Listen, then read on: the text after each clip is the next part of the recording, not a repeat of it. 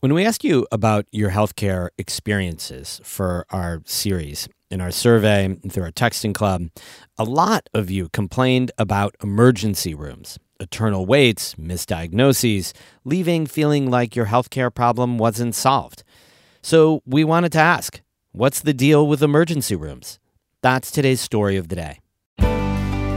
Support for Story of the Day comes from Kenny Drugs, now offering a new mobile app to help patients better manage prescriptions for themselves and their family. More at kennydrugs.com. And Clarkson University, offering over 95 programs of study with campuses in the Hudson Valley, Central, and Northern New York. More at clarkson.edu.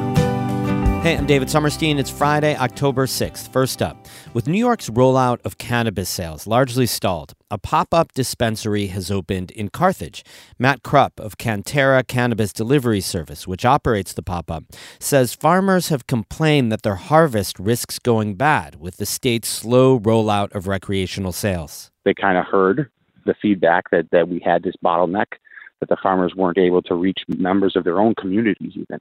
And they said, hey, we'll come up with this program that will let you do farmers markets, indoors or outdoors, however you want to do them. The North Country Cannabis Showcase is open Wednesday through Sunday, 11 to 7 at Black River Supply Company in Carthage. It'll operate through the end of the year. Emergency rooms have to handle it all. Car accident victims, chest pains at 3 a.m., spiking insulin levels, broken bones, the flu, everything.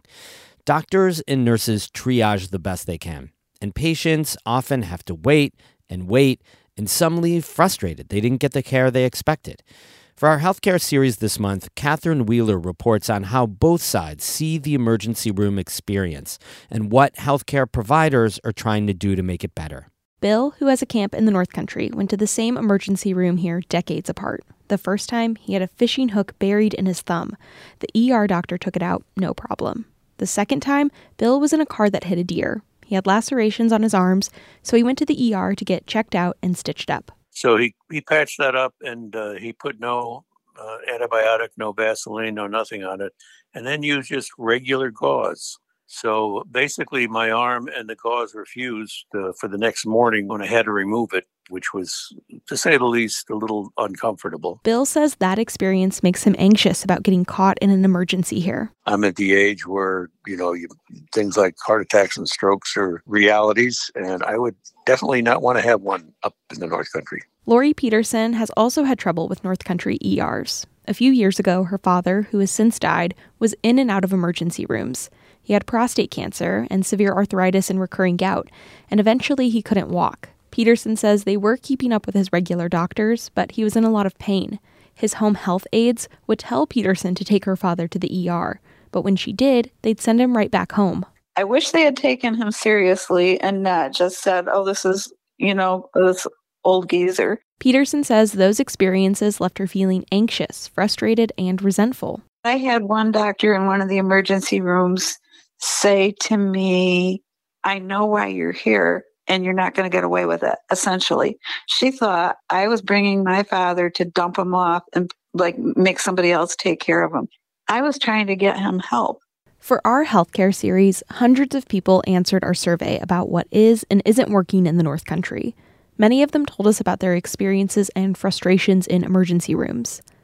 But what is it about rural emergency rooms that makes getting the right care so difficult? It starts with people coming in too late.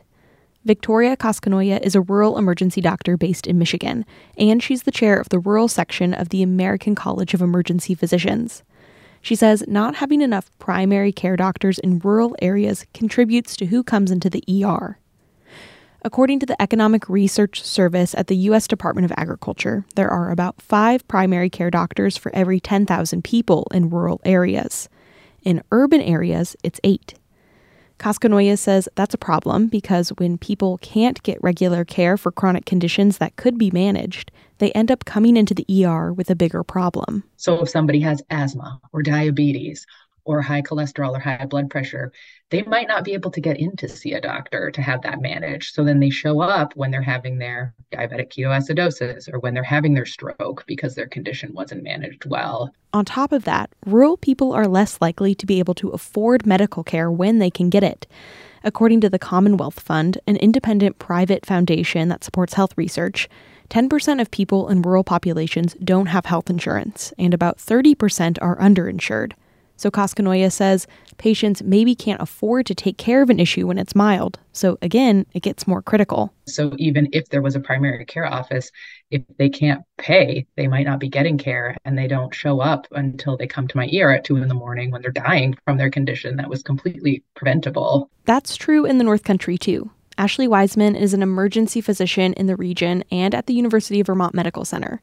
She says she sees these situations more in ERs she works in Elizabethtown, Malone, and Ticonderoga than she does in Burlington. But Wiseman says that doesn't mean emergency rooms aren't providing quality care. She says ER doctors are trained to find life-threatening problems and then stabilize that person quickly, and they do that over and over and over again until the waiting room is cleared out. Your experiences that were probably misdiagnosis and challenging were ones where we didn't see an immediate life threat, and that's the balance. Like, what is in the waiting room that I don't know? Is there a heart attack in there? Is there a stroke in there that I need to find out immediately? I think that is hard for all of us, for patients and providers. She says it's frustrating for patients not to have their problems resolved when they leave the ER, but the ER isn't the right place to manage chronic conditions. That's what primary care doctors and specialists are for. Wiseman says even if she wanted to keep those patients longer, run more tests, or even follow up, she can't. That's not her specialty, and many rural ERs aren't even set up for further care. I'm much less set up to coordinate an outpatient CT scan for a lung nodule I saw incidentally on your chest x-ray when you had a viral illness and not a pneumonia, and then follow that result and then make sure you have a primary care doctor that continues to follow that. In fact, if I write some of those orders, insurance won't pay for them. Of all of the problems rural emergency care faces, Wiseman says transportation and distance may be the biggest enemies.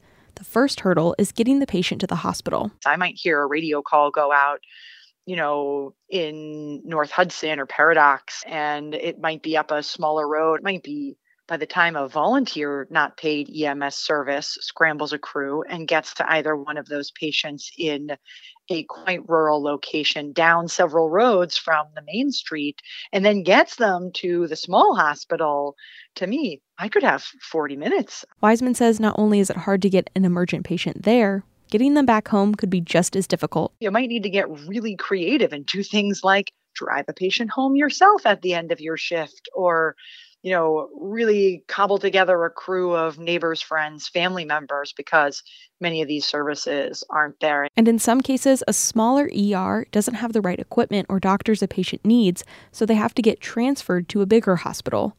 ER doctor Victoria Koskinoya says figuring out that transportation isn't easy either. Basically, I just call a hospital, a transfer number, and ask if they have the service that I need, and then wait some indeterminate amount of time for a doctor to call me back and say yes or no whether I can send that patient. Regional healthcare networks have helped with this, but Koskinoya says she's lobbying with the American College of Emergency Physicians to standardize the transfer process. Rural hospitals don't have all of the resources and specialists of big cities. They're facing closures and slimmer budgets.